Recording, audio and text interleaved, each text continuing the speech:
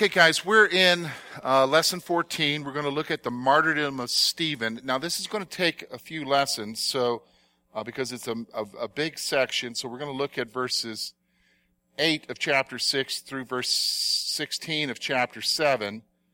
Then we're going to finish up next week in chapter 7. So it takes up a chapter and a half, and then one chapter is 60 verses long. Okay, so there's a lot of information here, and it's going to give us some perspective of how God works, why God does things, in order to see how he brings about his purposes, okay? So there's some things that we can learn from this that we're going to see today. So we're in chapter 6. First of all, let's look at verses 8 through 15. And we're going to see the arrest of Stephen. So I want you to remember who Stephen is. Stephen is one of the men who was selected to distribute food to the widows, especially the Hellenistic widows. Remember, that was in verses 1 through 7. And that was usually typically the passage from which we historically have said that the concept of deacon has come from. Okay? So let's look at verses 8 through 15. First of all, we're going to see his arrest. And Stephen, full of faith and power, did great wonders and signs among the people. Then there arose some from what is called the synagogue of the freedmen, Cyrenians, Alexandrians, and those from Cilicia and Asia, disputing with Stephen. And they were not able to resist the wisdom and the spirit by which he spoke. Then they secretly induced men to say that we heard him speak blasphemous words against Moses and against God. And they stirred up the people, the elders, the scribes, and they came upon him and seized him and brought him to the council. They set up false witnesses who said, "This man does not cease to speak blasphemous words against this holy place and the law. For we heard him say that this Jesus of Nazareth will destroy this place and change the customs which Moses delivered to us."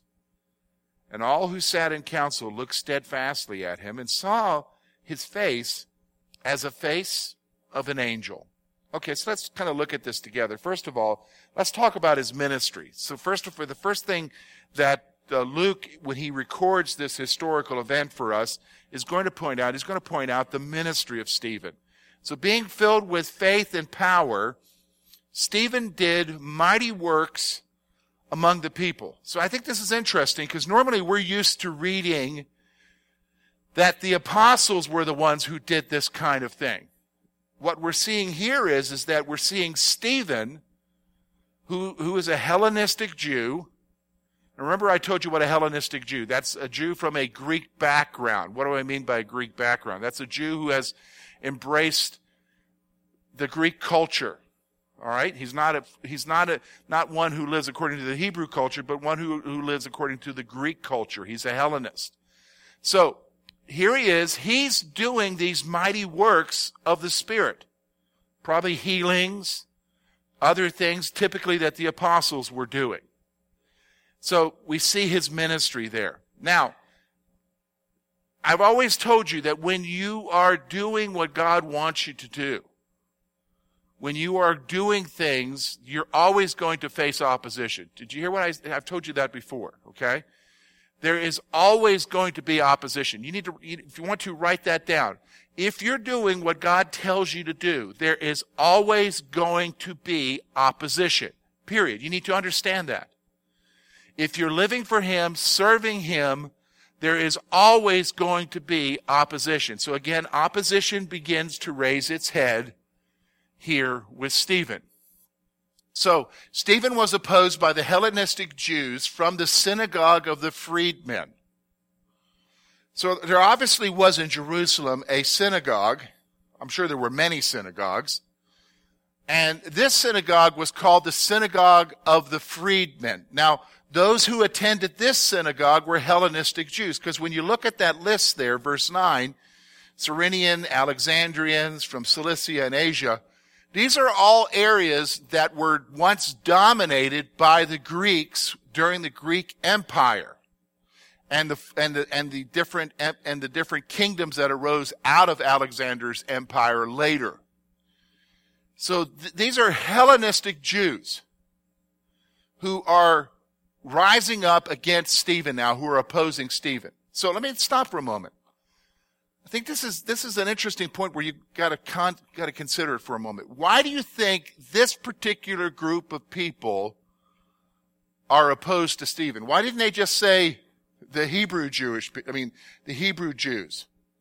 the Jews who were of a Hebrew background, like the Jews, the same Jews who were opposing the apostles before, as well as those who opposed Jesus? Why this particular group? Why do you think this particular group is the ones who are opposed to Stephen?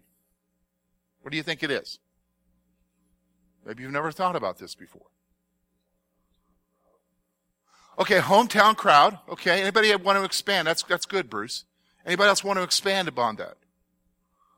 Why do you think that is? Okay, let me help you. Okay? Who do you think that Stephen's ministry was primarily to?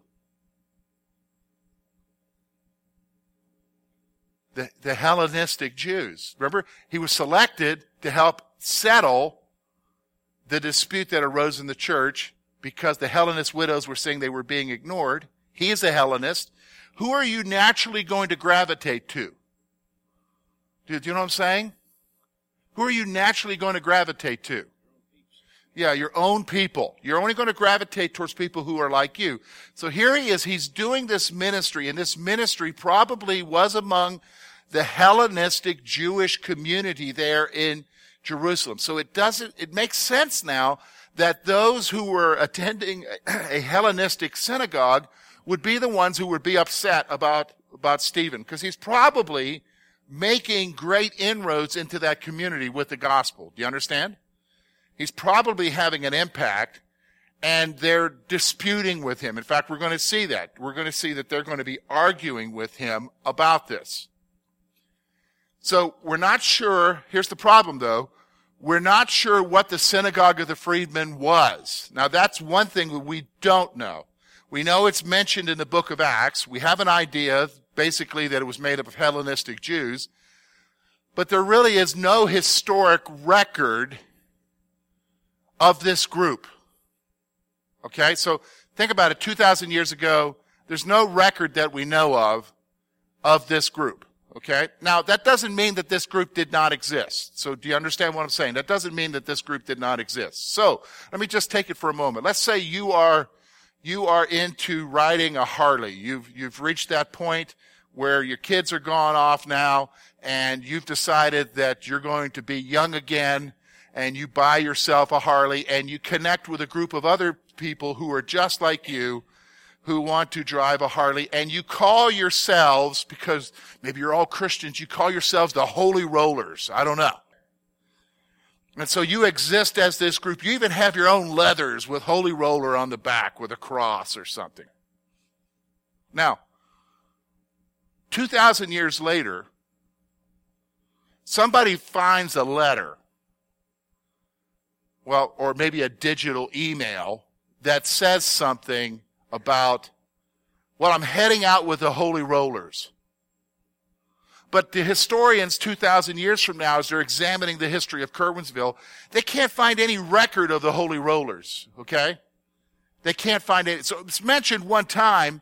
They're not even sure what that is. They maybe think it's, guys who roll their yard in the spring. They got a big drum that they roll around, and, maybe it's a group. They don't even know what the Holy Rollers are. Do you understand what I'm saying? Maybe it's a roller skating group or something, 2,000 years later.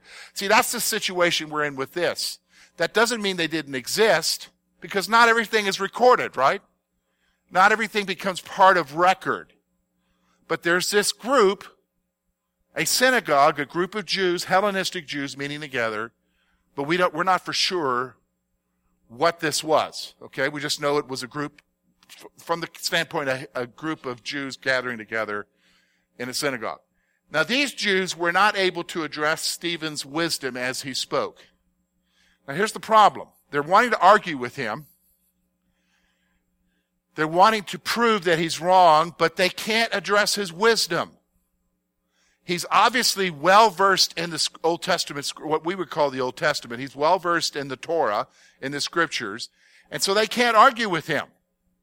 They can't get him to trip him up to show that he's wrong or false. Do you understand? They have a hard time arguing with him. And so what happens is, and this happens even to this day, they decide to go a different route. If you can't argue a person, the natural next thing to do is to discredit a person. Have you noticed that? So true, we see it in the news all the time. If you don't like the person, you can't argue with his argument, next thing you do is try to discredit him. Okay? Because if you discredit him, then it doesn't really matter what he says. And so that's the same thing that's happening here. So they secretly plotted to have men testify that Stephen blasphemed God and Moses. So somehow they probably had a meeting and said, look, we can't deal with this guy. There's no way to answer him, so we're going to have to deal with him another way. And the only way we can do it is we need to have some folks say that they heard him say something, that he blasphemed. Now, isn't that what they did with Jesus? Okay? Same thing that they did with Jesus. Now, I want you to understand, their system is a little bit different than our system. In their day, you had to have 2 or 3 witnesses who agreed in their testimony. Remember, with Jesus, they had these witnesses but they couldn't agree in their testimony. So they couldn't prosecute Jesus based upon what they said. They killed him based upon what Jesus said, and that was, he answered, I am. Okay? In this situation, they're kind of coordinating it, I'm sure, a little bit better. We've got to have 3 guys say the same thing. Here's the line you've got to say. All right? So they're plotting to have men testify that Stephen blasphemed God and Moses. So these jurors stirred up the people to arrest Stephen and bring him to the council. Okay? They stirred up the people to arrest Stephen and bring him to the council. It's called mob violence. Happens today. You ever get worked up because you saw something on the internet and you were convinced that it was true because you saw it on the internet? You ever been worked up? Okay. Only to find out later that it was not true. And I don't understand why, because everything on the internet is true, isn't it? I mean, I saw a picture and a quote from Abraham Lincoln where he said, believe everything that's on the internet. Abe said that. You know? Here's the reality. What I want you to see is it's real easy to get people stirred up. And that's what you see happening in the Middle East even to this day, folks. Same culture. Getting emotionally worked up. They get him arrested because he's accused of blasphemy. And here's what happens with mob rules. When a mob rules, it doesn't really matter what the facts are. All that matters is you think something's going on. Okay? So these folks get all worked up, and they have Stephen arrested, and they bring him to the council. So the false witnesses claim that Stephen spoke against the temple and the law. And notice that when they make this claim, they bring Jesus into it. They're saying that he's proclaiming a message from Jesus, which he was, but they're saying the message from Jesus is that he was going to destroy this place. Now that's the same accusation that they leveled against Jesus, isn't it? Okay? Same accusation. But that's not what Jesus said. Okay? He was talking about himself, destroy this place, and in 3 days I'll raise it up. Okay? So the false witnesses claim that Stephen spoke against the temple and the law. Now this is what I think is amazing to me. So they claim that Stephen said that Jesus would destroy the temple and its customs. I already mentioned that to you.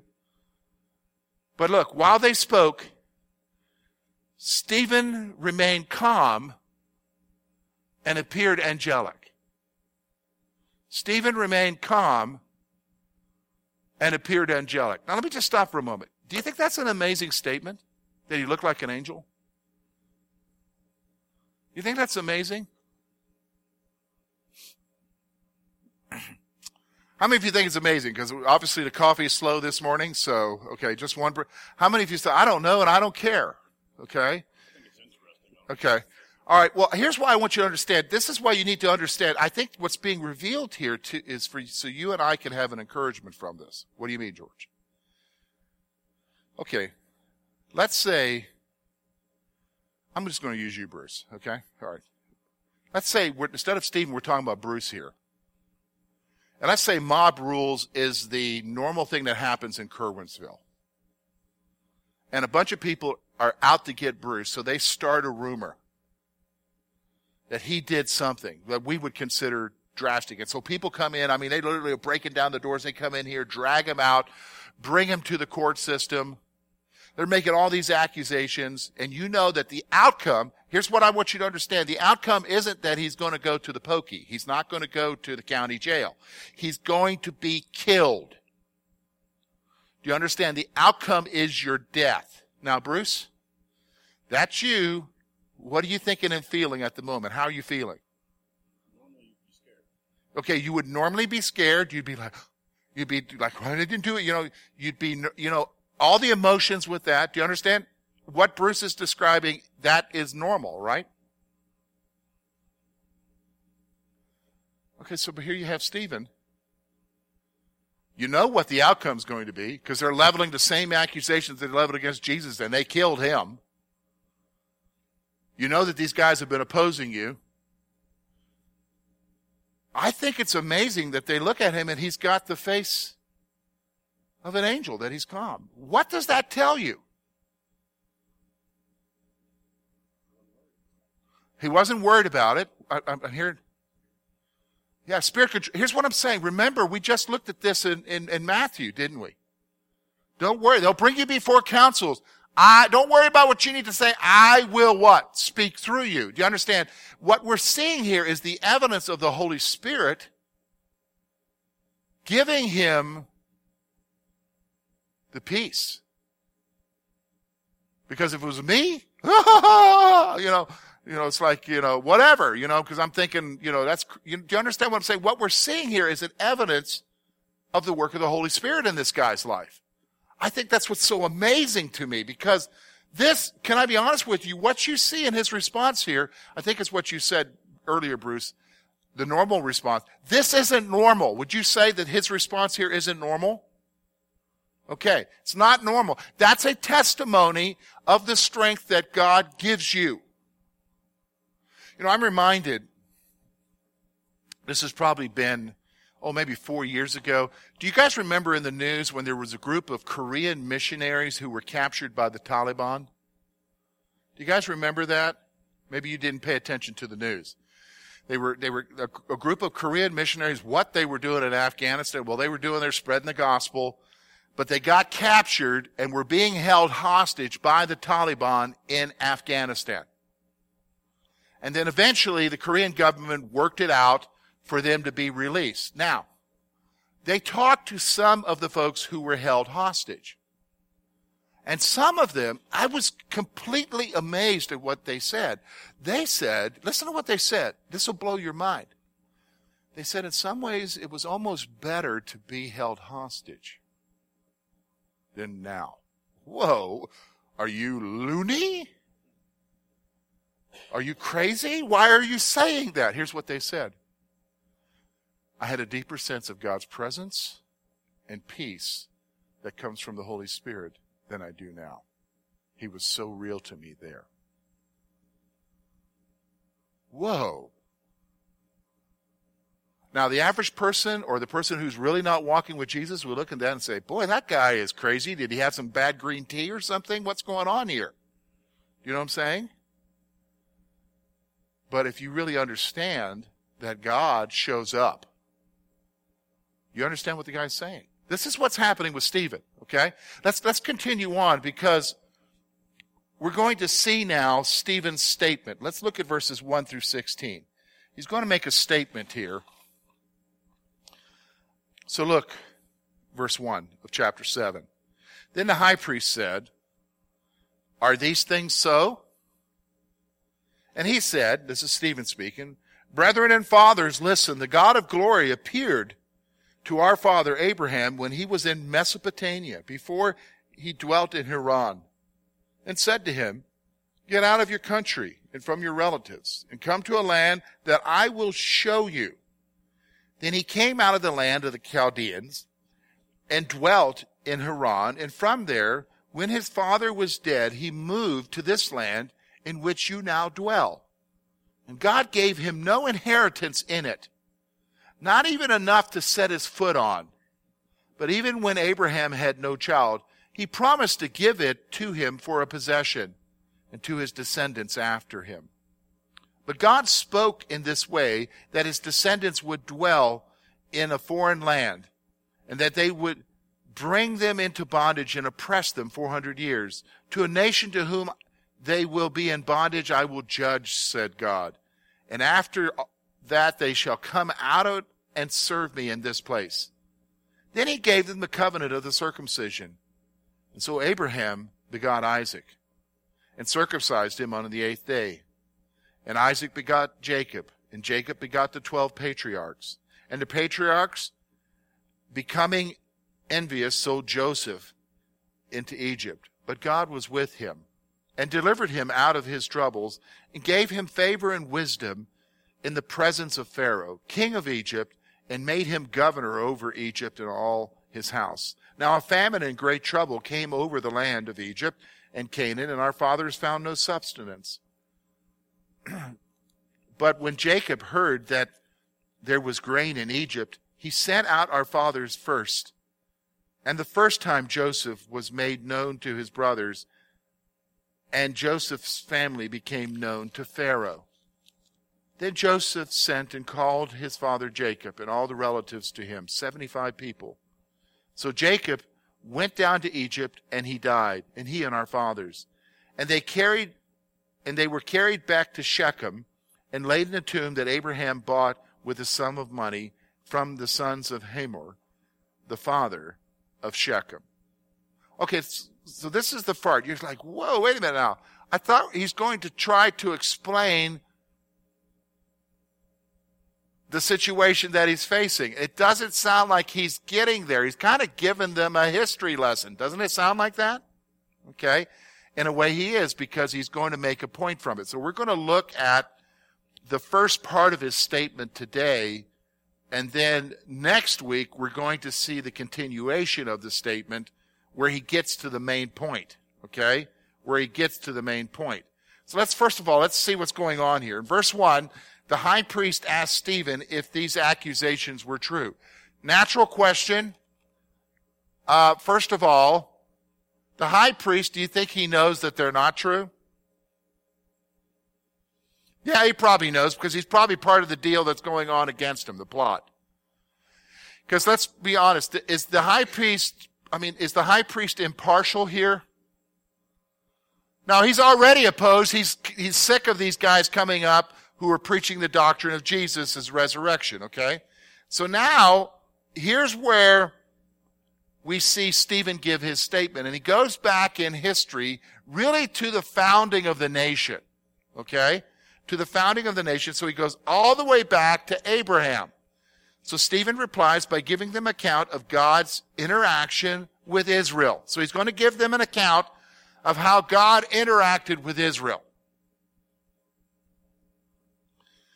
He tells them that God called Abraham when he lived in Mesopotamia. Now, anybody know where Mesopotamia is? Have you looked at your Bible map lately?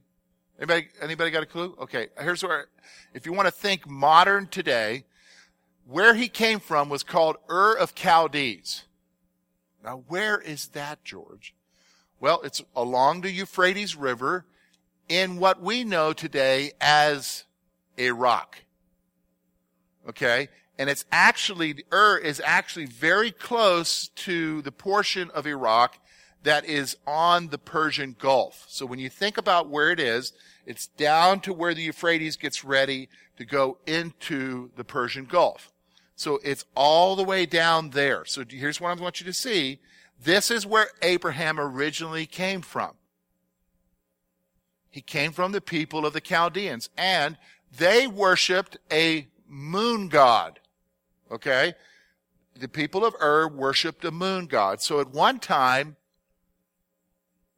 Abraham worshipped a moon god.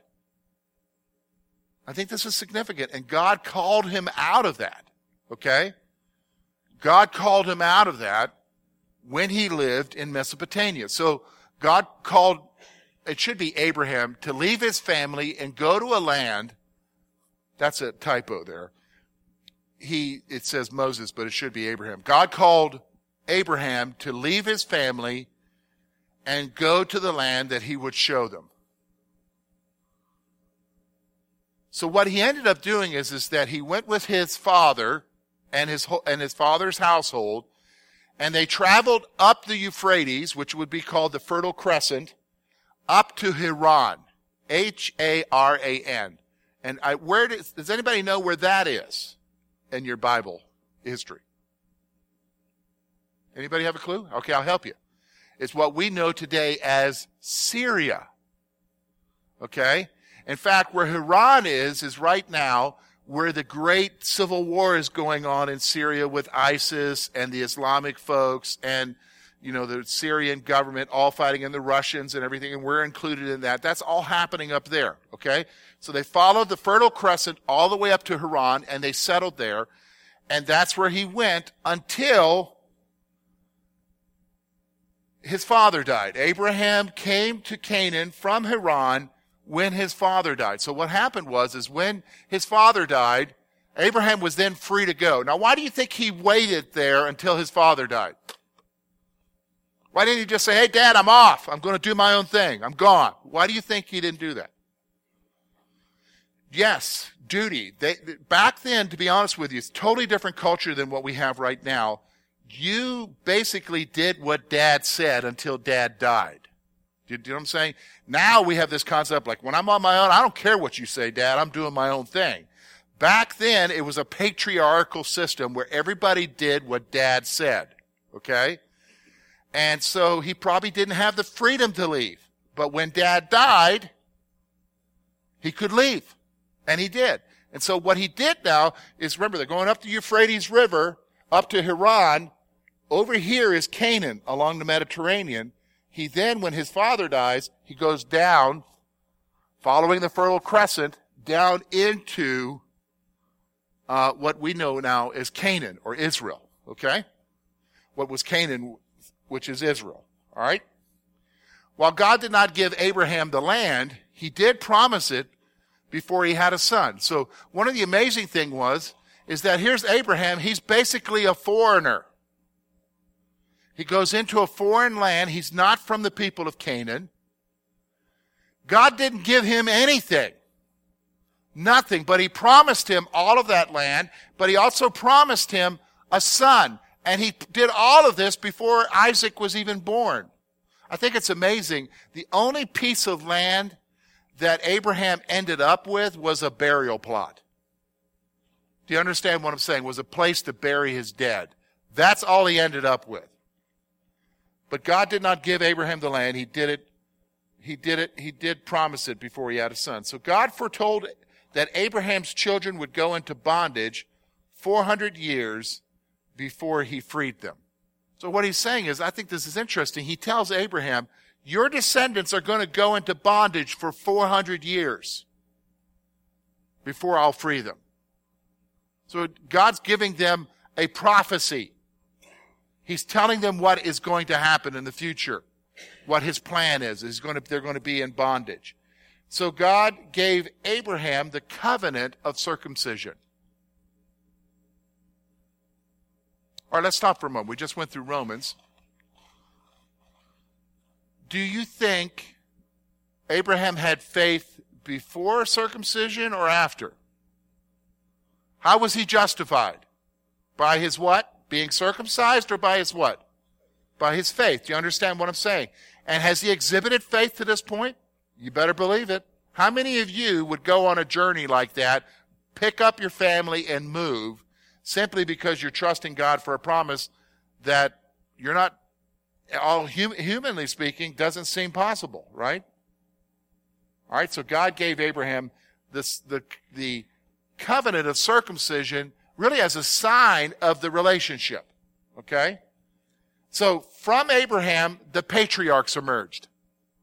So from Abraham came Isaac, and from Isaac came Jacob, And from Jacob came what? 12 sons who would become what? The 12 tribes of Israel. All right? So, from Abraham, the patriarchs emerged. Now, here's where the prophecy, he shows that there's a prophecy being fulfilled. One of the sons was a guy by the name of Joseph. Okay? Joseph was sold into slavery to Egypt, which allowed his family later to join him there. So one of the sons was sold into Egypt, and this set in motion a circumstance of events that would allow Jacob and the family to end up in Egypt with him. Joseph was later carried to Shechem to be buried in the tomb of Abraham. Here's an interesting thing. The tomb of Abraham is still there today. If you go to the Middle East, they can tell you where the tomb of Abraham is. Now that's amazing, isn't it? So you're talking about a place that has been there for 4,000 or 5,000 years. Okay? And it's a holy place. You have to understand it's a holy place, not just to Jews, but also to Muslims. Okay? Not just to Jews, but also to Muslims. Because the Muslims claim Abraham as well. Do you understand? Because Abraham was the father of who?